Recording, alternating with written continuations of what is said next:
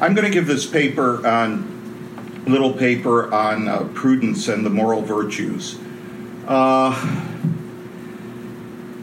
And I don't do enough, even in this little paper, to set the bigger context, which is, look, all of this takes place within a big life. And part of what we're after is to bring unity to that life, not just goodness, but oneness as well.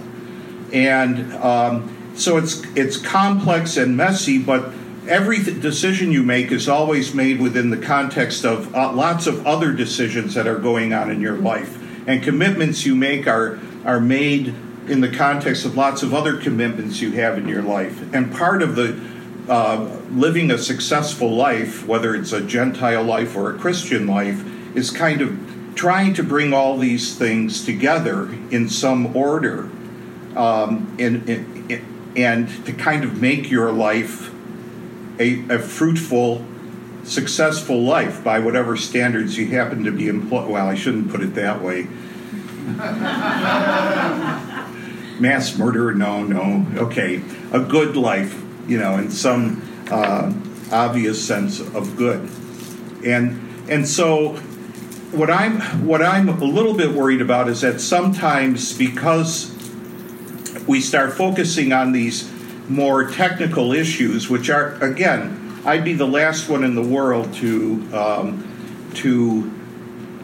claim that these are not important. It's just that it's so easy to lose sight of the bigger context, and sometimes the discussion of the technical issues loses sight in such a way that it becomes completely divorced from real life and just kind of takes on a life of its own. And then the way in which the problems get set up becomes artificial and in the end not useful for anything or anyone.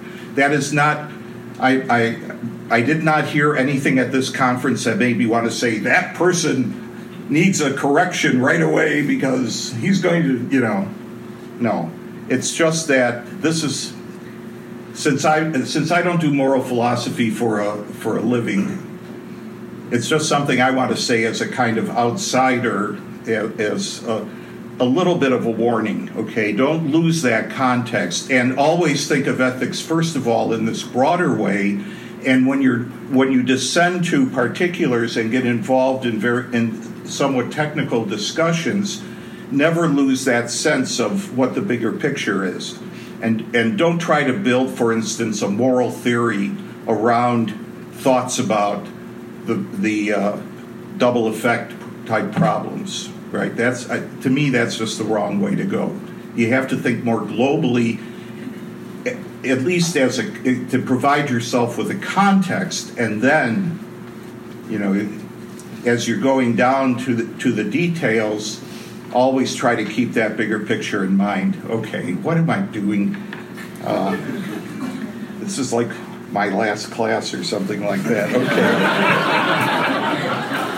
Okay. But remember that for my paper too, because I didn't actually say that in the paper. There might be some hints of it near the end of it, but anyway, okay.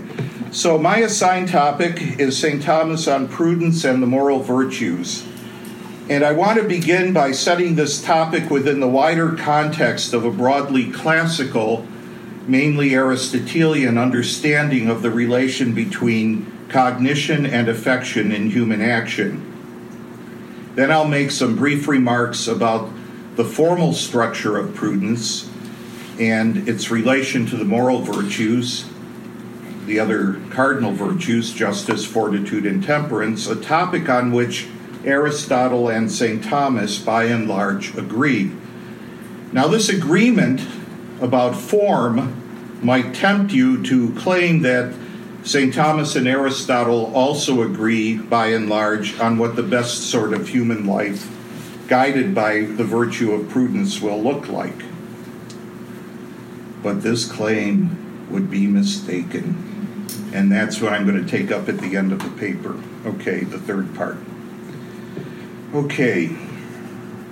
Now, some of this stuff I've never, I guess it's on my website in class notes and stuff. There are certain things, if you don't work in an area, like I haven't worked in moral theory, you develop all of these ideas and have no idea. I have no idea whether all this is idiosyncratic or what, but it's the sort of thing that I developed in the privacy of the classroom over the years, right?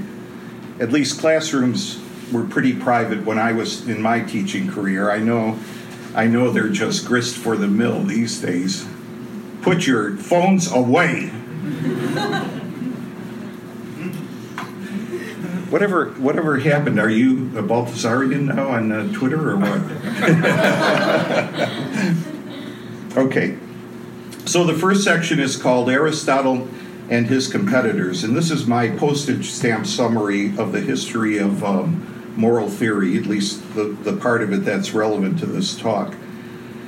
So to understand the centrality of prudence within a Thomistic Aristotelian philosophical anthropology, we need to paint in very broad strokes some competing philosophical accounts of the relation between cognition and affection in voluntary action. Aristotle, following Plato, believes that we all begin with a single fundamental desire, a desire for our good. That is, a desire for our own deep happiness or flourishing as human beings. This desire motivates at bottom all of our voluntary actions. Unfortunately, our starting point as human beings is such that the particular goods we begin by desiring as paths to that flourishing and the way in which we desire them cannot in the end provide us with anything close to genuine human flourishing or deep happiness, even by Gentile standards. One main reason is that our affections, despite some weaker inclinations to the contrary, are deeply disordered from the start. More specifically, we begin with a narrow and perverted self-love, a self-centered desire for private or autonomous, in at least one understanding, well-being. According to Aristotle and Plato, this perverted self-love needs to be and can be transformed into rightly ordered self-love, which includes the desire to will the good for others and to commit oneself to higher and more noble goods that transcend one's own private good narrowly conceived. In the end, our goal is, or should be, to become individuals who are fit for genuine friendship and self-transcending commitments that entail making sacrifices for a transcendent common good. But on their view, this can all come out of that very same basic motivation of willing our own good, but the way in which we see our good changes as we grow, and then in the end, ideally, we go from having a kind of perverted self-love to having a well-ordered self-love. Okay.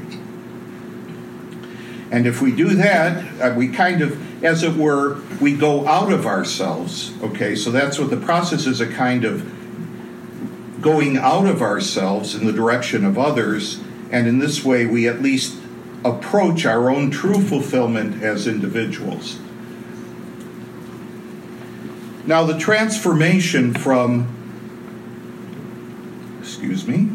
perverted self-love to rightly ordered self-love essentially involves an extensive program of formation carried out by those who take part in our upbringing and aimed in part at habituating our affections in the right way.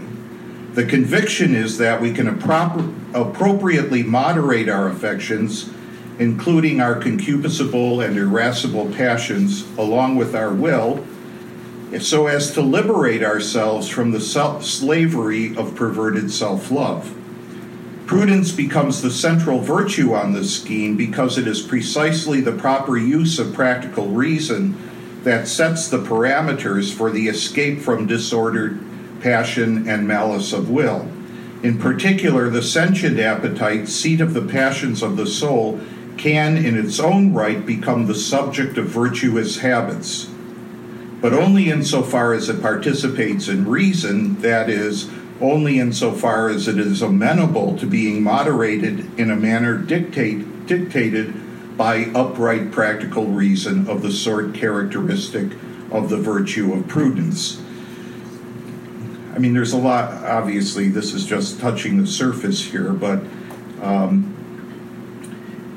the idea is, just like we have to bring all of our outside parts of our lives together, we have to bring the inside of ourselves together so that we're operating, that all the parts of us are operating on the same page and not interfering with each other. And I'll say more about that as we go on.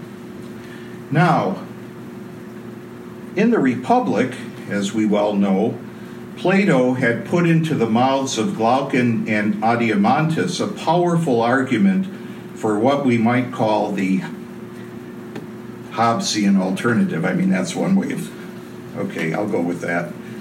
On this, hey, this is just a class, right? It's not a paper. So on this latter view, our basic affective inclination toward the good inalterably issues in what Plato and Aristotle think of as perverted self-love. Our passions are uneducable, and any concession we make to the norms of what we ordinarily call justice is made reluctantly and only in order to salvage as much as we can in less than ideal circumstances of what we want for ourselves.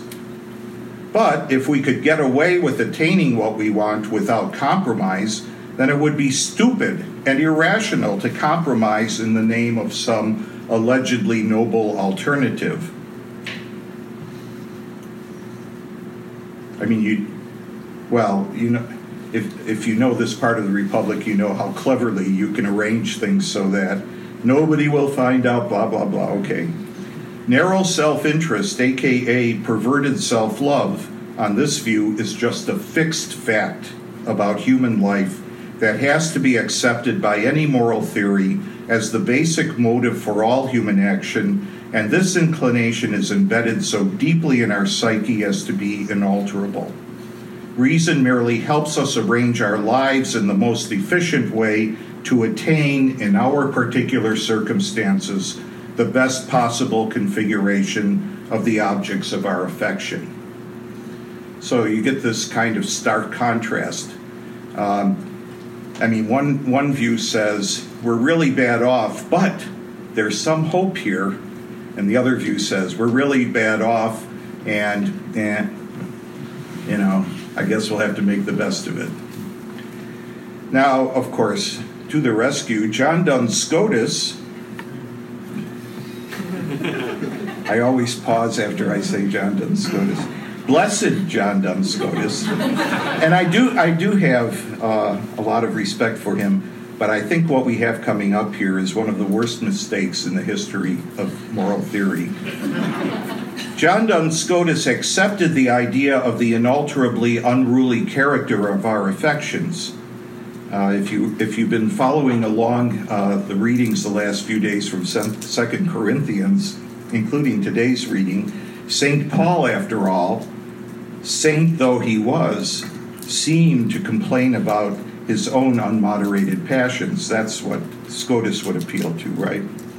So our inclination toward the good as proposed by sentience, the affectio commodi, which is sort of like the affection, the love for comfort. I mean, I think maybe that's the best way to think about it, the love for sort of some combination of pleasure, comfort, however we think about it, does indeed issue in perverted self-love when allowed to dominate. But fortunately for us, says Scotus, we have a second basic inclination, the affectio justitiae, which is independent of the passions.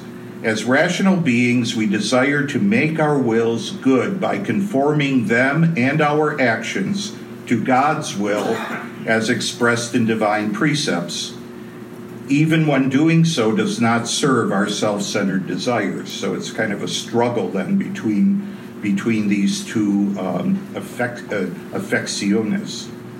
Hence, on this view, self-love cannot be the motive, as it is for Plato and Aristotle and St. Thomas, cannot be the motive of morally upright action. And our passions are morally relevant are morally irrelevant in the sense that actions do not derive any positive moral worth from their character one way or the other. On this view, the role of upright practical reason is reduced to demanding more willpower in the service of duty as defined by divine precepts, and if need be, in opposition to recalcitrant passions. For the will alone among our appetites is subject to habituation. So I skipped the sentence on Kant. I didn't skip it on purpose, but it's fine that I did because now I can read it. And Kant has a similar view, right? He appeals instead to the precepts that an ideally rational being would autonomously, in Kant's sense, issue to himself. Okay, so he just, in effect, I know Kant scholars or Scotus scholars are going to go crazy at, there's all these other. Okay, I know. But really the big picture is pretty much there, and it seems pretty much the same and for the same reasons. Kant was faced with Hobbes, but we're better than that, just like Scotus says. We're better than people who have to be dominated by perverted self-love. We're better than that, but we need another basic motivation for action in order to show that we're better than that. Okay, in order, at least theoretically, to undergird the claim that we're better than that. Okay. Now, this is a big divide in the history of moral theory. There are two relevant questions. A, is our basic desire for our own good inalterably self-centered and perverted?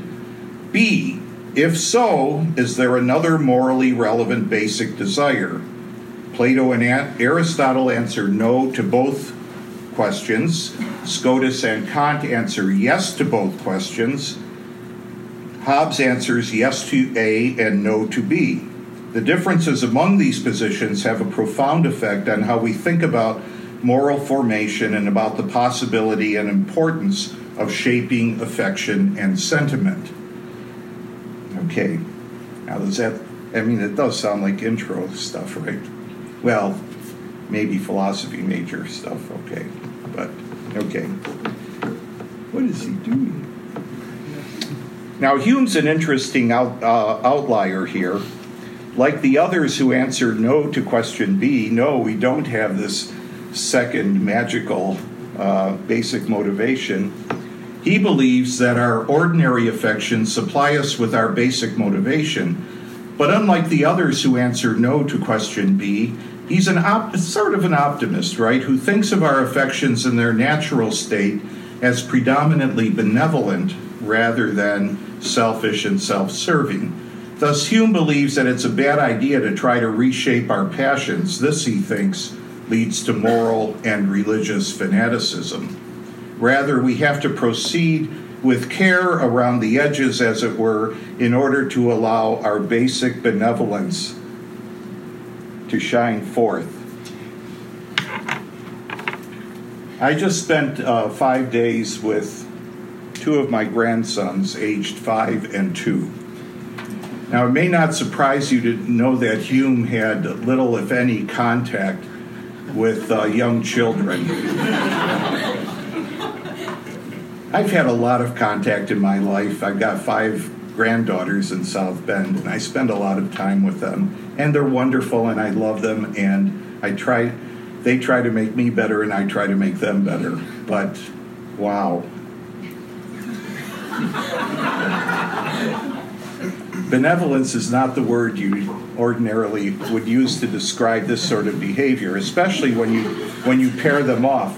And I found that a particularly lethal combination was the one I had for these 5 days: a 5-year-old, George, and a 2-year-old, a talking 2-year-old. So this kid talks early, so it's important that the other kid, so it's either a 5-year-old on the one hand and either a 2 or a 3-year-old on the other hand, right? It's just constant conflict. At one point, and Gabriel goes from protesting George's attempts to dominate him to kind of just caving in. I don't know. It's a funny strategy. Now, lucky for us, George is a pretty articulate kid, so it's nice to have a juicy quote to kind of make this point. George says to Gabriel, "Gabriel, I decide what I do, and I decide what you do."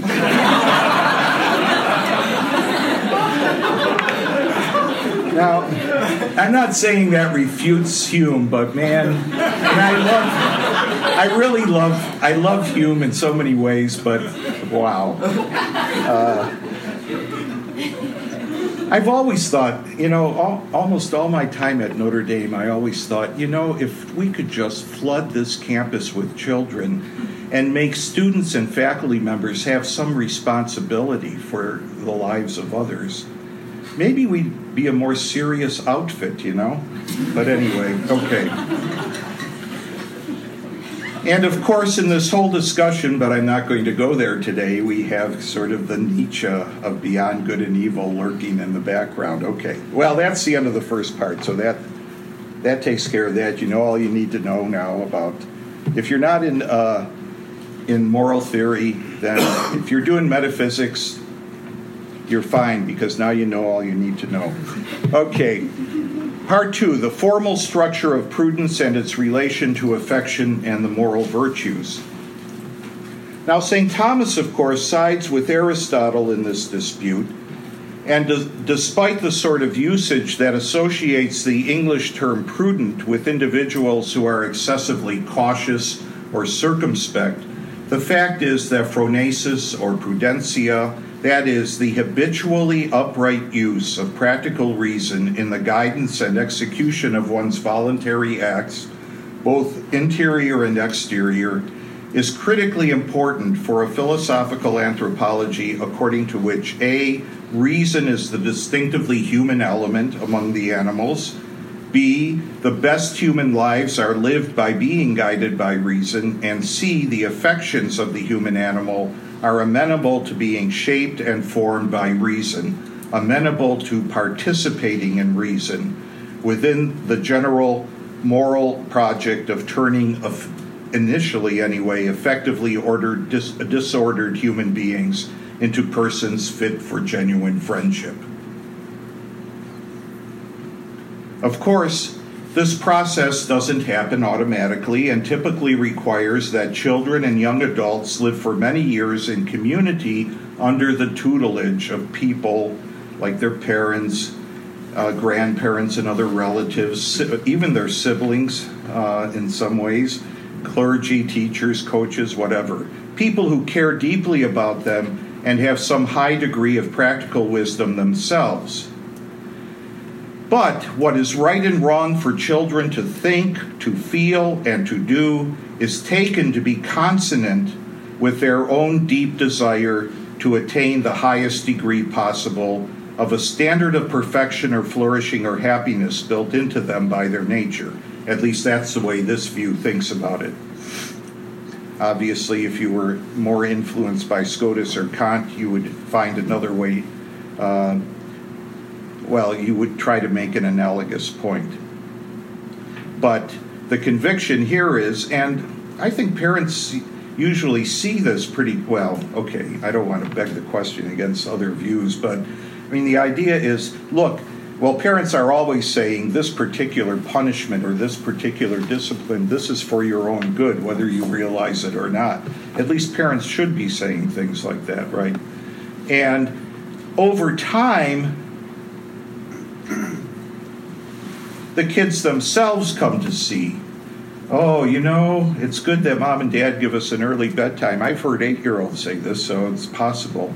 Because if I don't get enough sleep, I know I'm just miserable the next day, stuff like that. All hundreds and thousands of little things like this that go into not just shaping behavior, but shaping the very affections themselves. so that things that made them angry before don't make them angry now. They're able to control that. Not only that, eventually they're just, in the best case, here's a kid who's just doesn't get angry except under extreme circumstances anymore, that kind of thing. And also with respect to the other things. So it's a long process, though.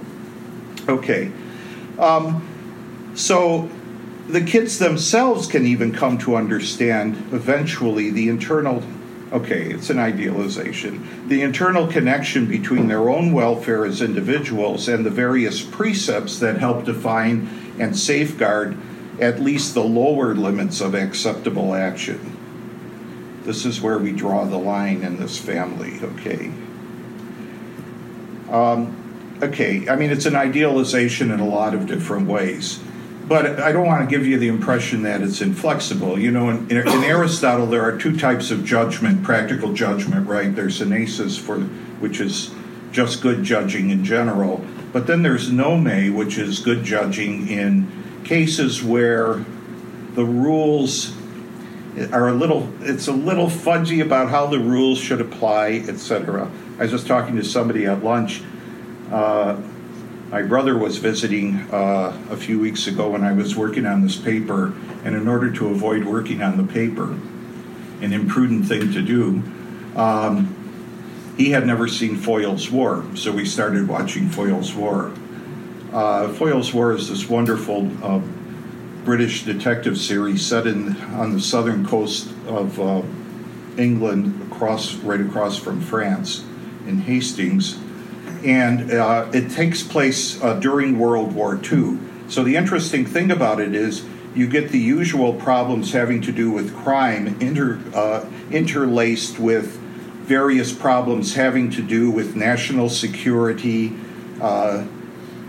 defense, trying to coax the Americans into World War II, to help the British and all of this. And so all of these things start coming together. So you get cases like an American who commits murder, but he's going to get away with it, it looks like, because this guy is really crucial to set up this Lend-Lease Act, which will give the British about 50 useless ships, but the symbolic value of it will be to kind of drag the Americans more into the war.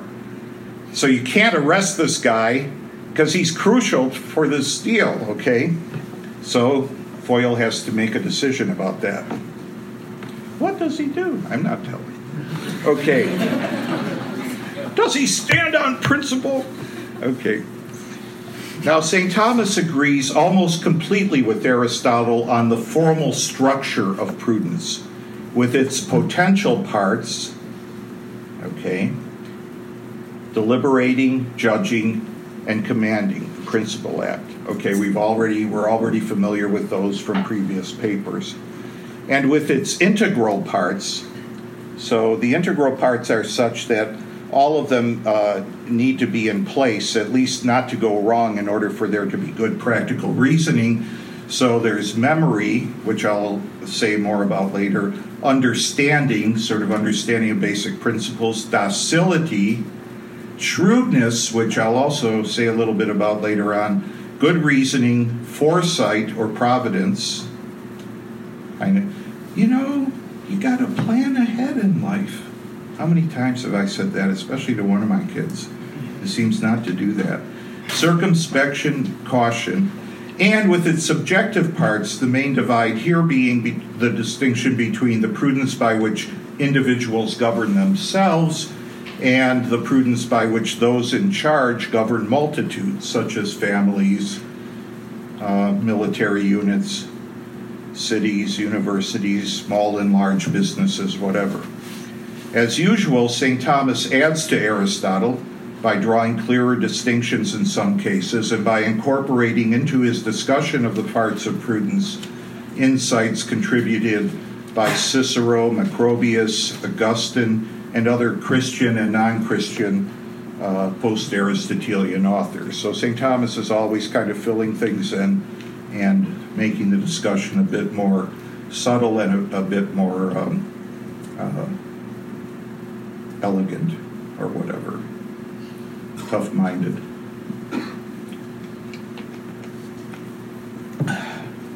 Now, according to St. Thomas, the ideal is for the well-ordered among our initial affective inclinations to set the ends we strive for. Steve today talked about some of the goods that St. Thomas talks about. Actually, it's not that different from the list that the new natural law theorists produce, but of course the Thomists think that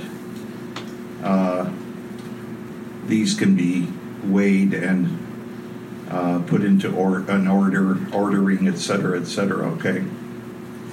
I can't believe that Steve Long went through that whole paper this morning without once saying new natural law. Those three words together, okay? In case you didn't get it. Okay, anyway.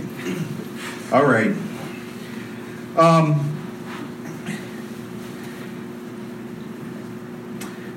So the idea is that our well-ordered inclinations will set the ends, and then the role of prudence is to bring those ends to fulfillment in accord with reason and in opposition to strong inborn counter-inclinations.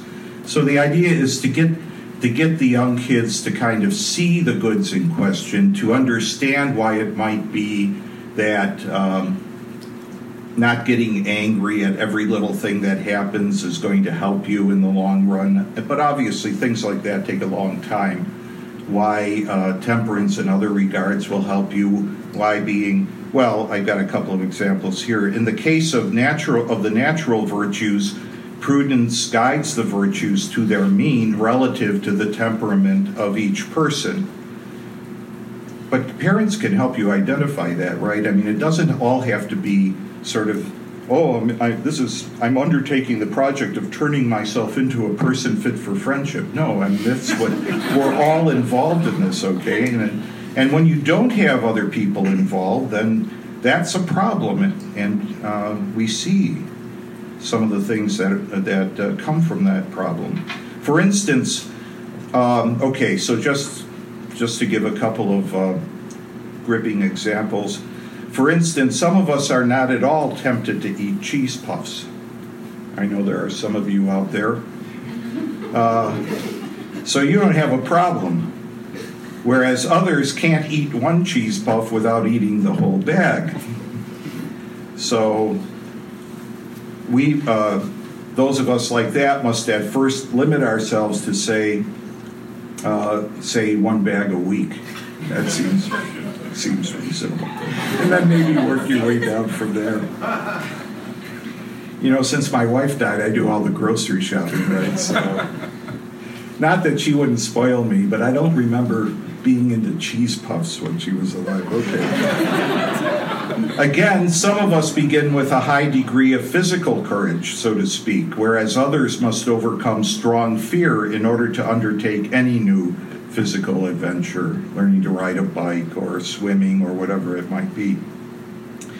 In the case of justice, the mean, if we may call it that, is a reasonable balance in which each individual receives his due. In this way, the virtues grow together, and as they do, it becomes more difficult for disordered passion or malice of will to distort one's deliberations, judgments, and commands. Okay. I'm just going to read now. At least by retrospective reconstruction, we can see that our deliberations consist in the formulation of practical chains of reasoning based on our understanding of first principles, whatever basic moral principles, fundamental principles of action, whatever, our memories, or better, our experiences as we remember them. Okay, a little danger there.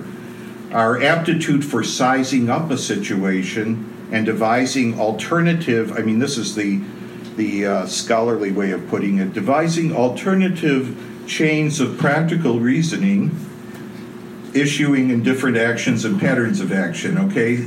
Some of us, are quicker than others at at thinking about possibilities. What are the possibilities of action? Some of that is just quick thinking, but sometimes, as I'll say later on, it depends on how good a person you are. You know, as I become a better person, I become all of a sudden magically more creative in thinking of ways in which I can help this particular person or that or accomplish this particular thing. Okay, so, and that's the point I wanted to make here, is that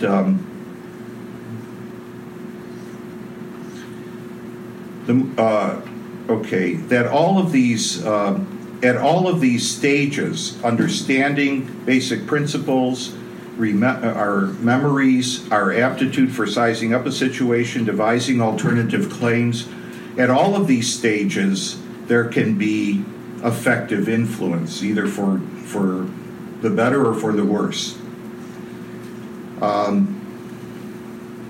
Okay.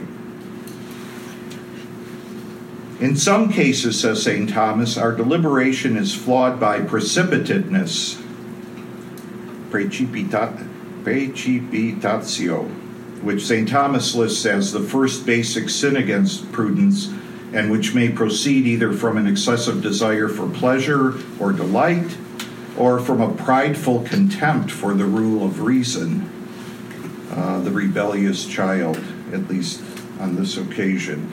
In either case, the use of right reason is bypassed completely, and disordered affections rule the day. You're just like an animal, because you kind of go straight from sentiment to action, right? Don't act like an animal, said Mom. Similar considerations apply to the next step, which is to judge which of the alternative chains of reasoning are acceptable. Once you take a chain of practical reasoning issuing in a particular sort of action as acceptable, you've consented to it, which is important in Catholic practice, because you're guilty of a sin for consenting, even if you never carry it out, right? Which of the alternatives, if any, so the consent there is being used in a somewhat different sense from consent in modern newspapers or whatever. We don't have newspapers anymore. Okay, sorry, I'm just adapting to the modern world. And if any, which one is most worthy of choice, or if there are a bunch of them tied, we can exercise choice in cases like that too. And the choice is always attached to a whole line of reasoning. So, why did you choose this? I chose this because, and you give the argument leading up to it, even though that by itself doesn't rule out all the other arguments. You can still make that decision, and it's a free decision. You could have done otherwise. Why didn't you do otherwise? Well, because of the line of reasoning.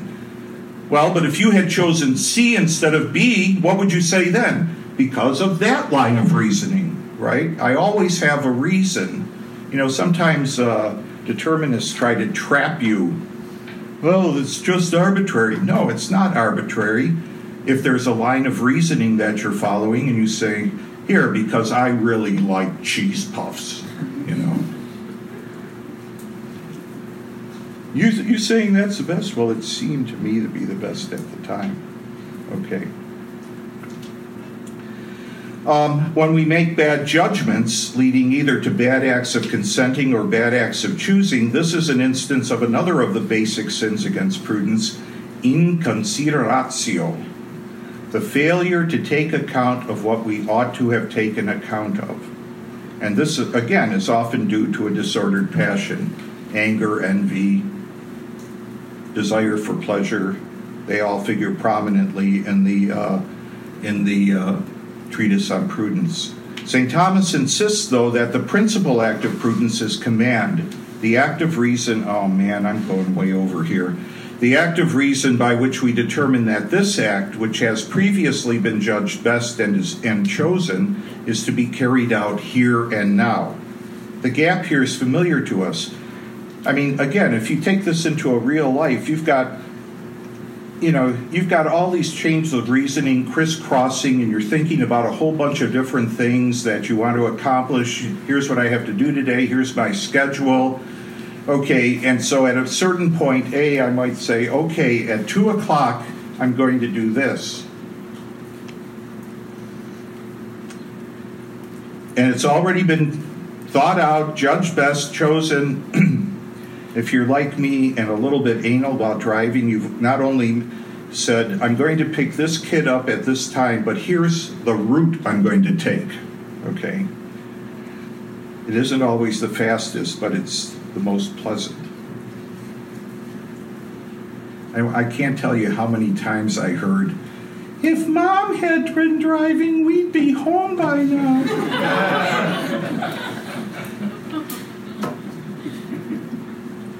She was a speeder, what can I say?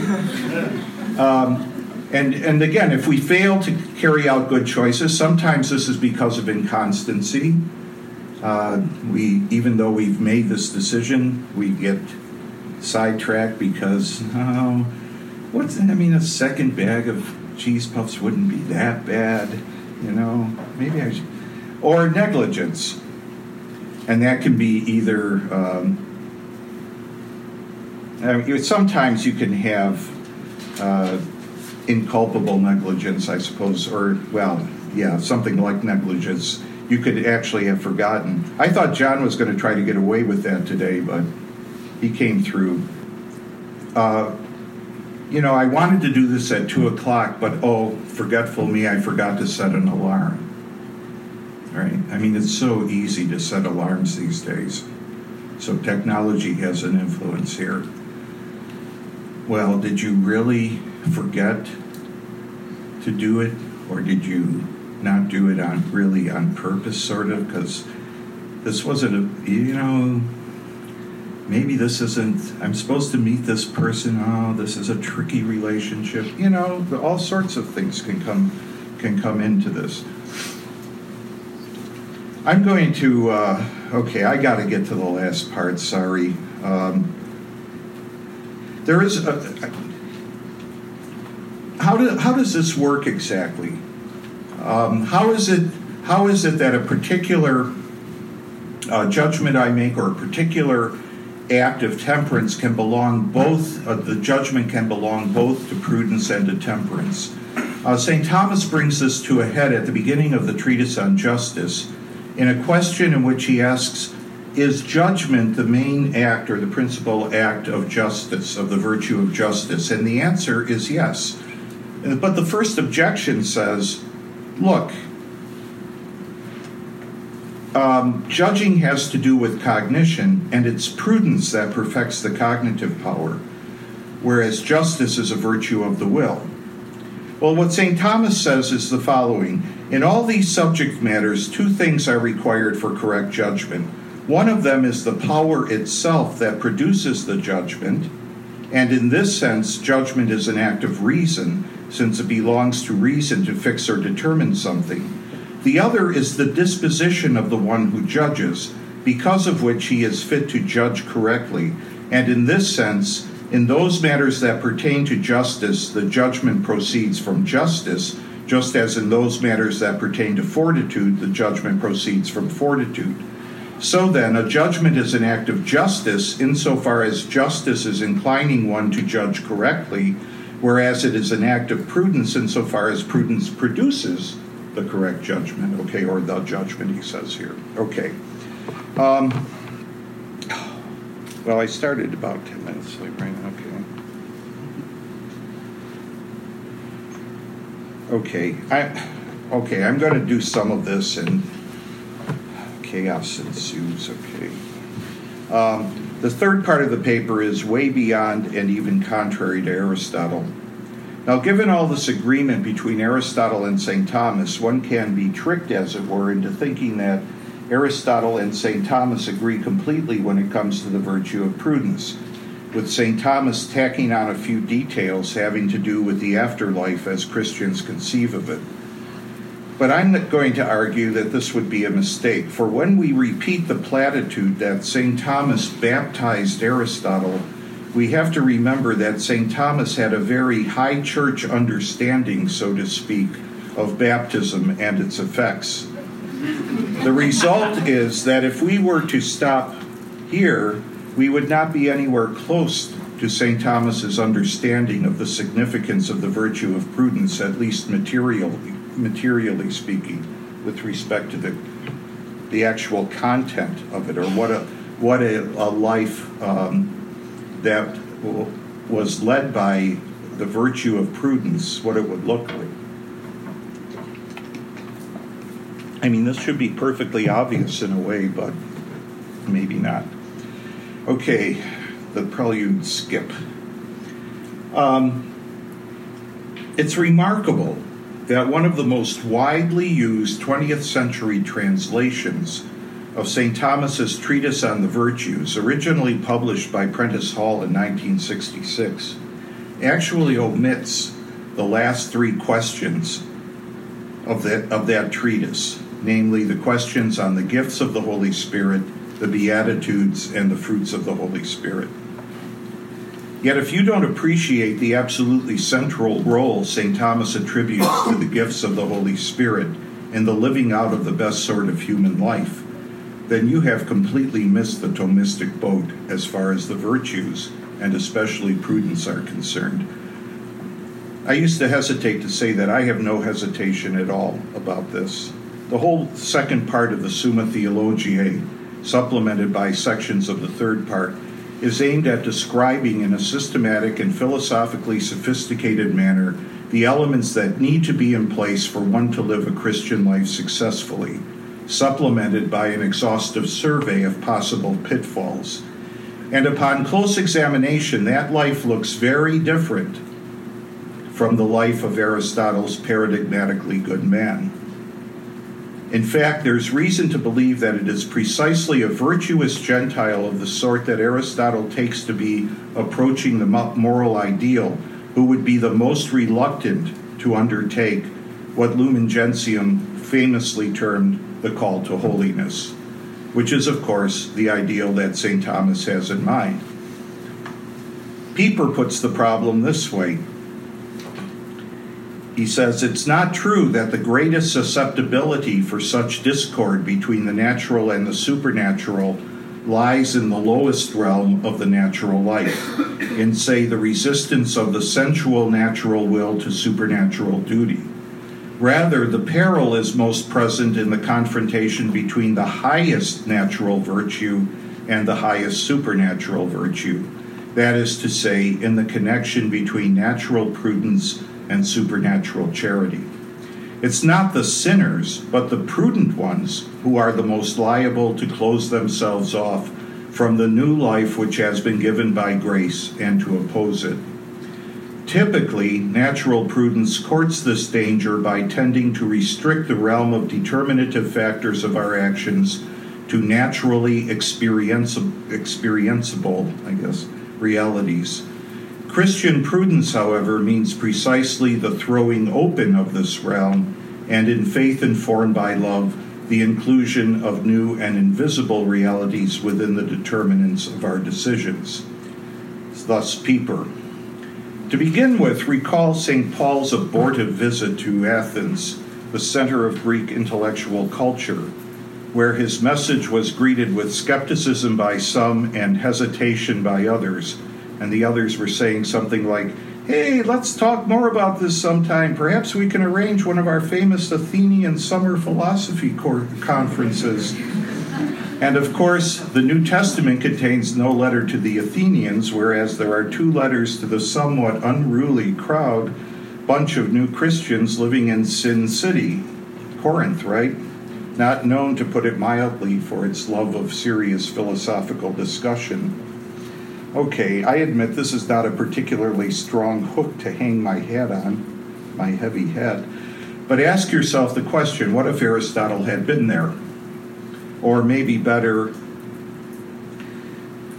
would Aristotle's well-developed conception of the virtues, especially prudence, and of the best sort of human life have made him more receptive than others to Paul's preaching?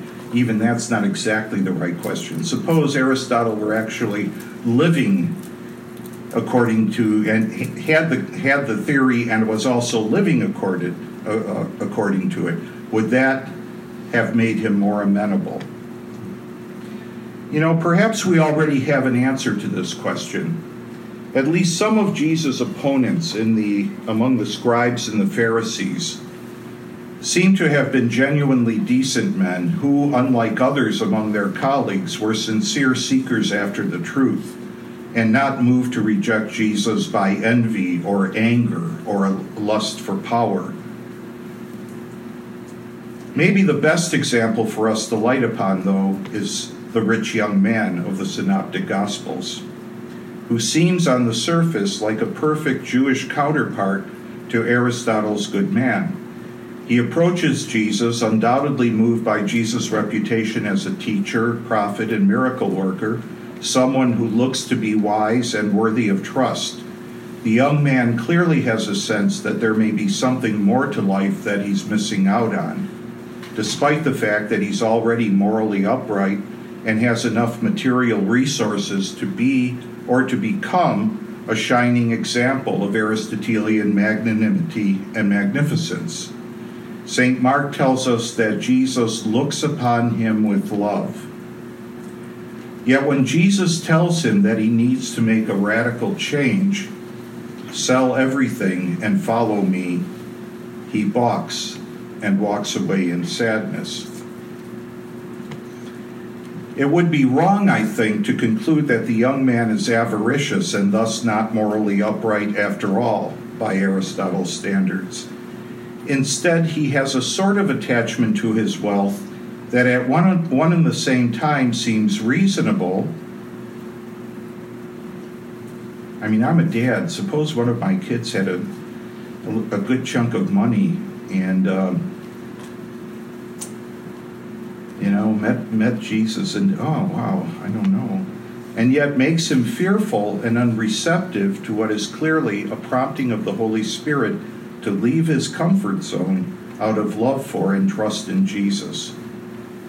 He wants to be self-sufficient and autonomous in a way that can't accommodate the radical change suggested by Jesus. From a Christian perspective, the young man acted imprudently, at least in part because he was afraid to expand his understanding beyond what Pieper calls naturally experienceable realities. And for this reason, he was not docile enough to accept the advice given to him in friendship by our Lord. This was not so much a failure to live up to a lofty but impersonal standard of perfection of the sort outlined by Aristotle, as it was a failure to trust a person whom he himself had sought out as a guide. In short, it was a failure of love. The rich young man was unwilling to do what Peter and Andrew and James and John, and especially Matthew, had done before him when Jesus had looked upon them with love. Namely, give up everything to follow Jesus. I'm reminded of Chesterton's comment that many of the apparently crazy, aka imprudent, quote-unquote, things done by St. Francis that strike moderns who are otherwise attracted to him as dark and even sinister.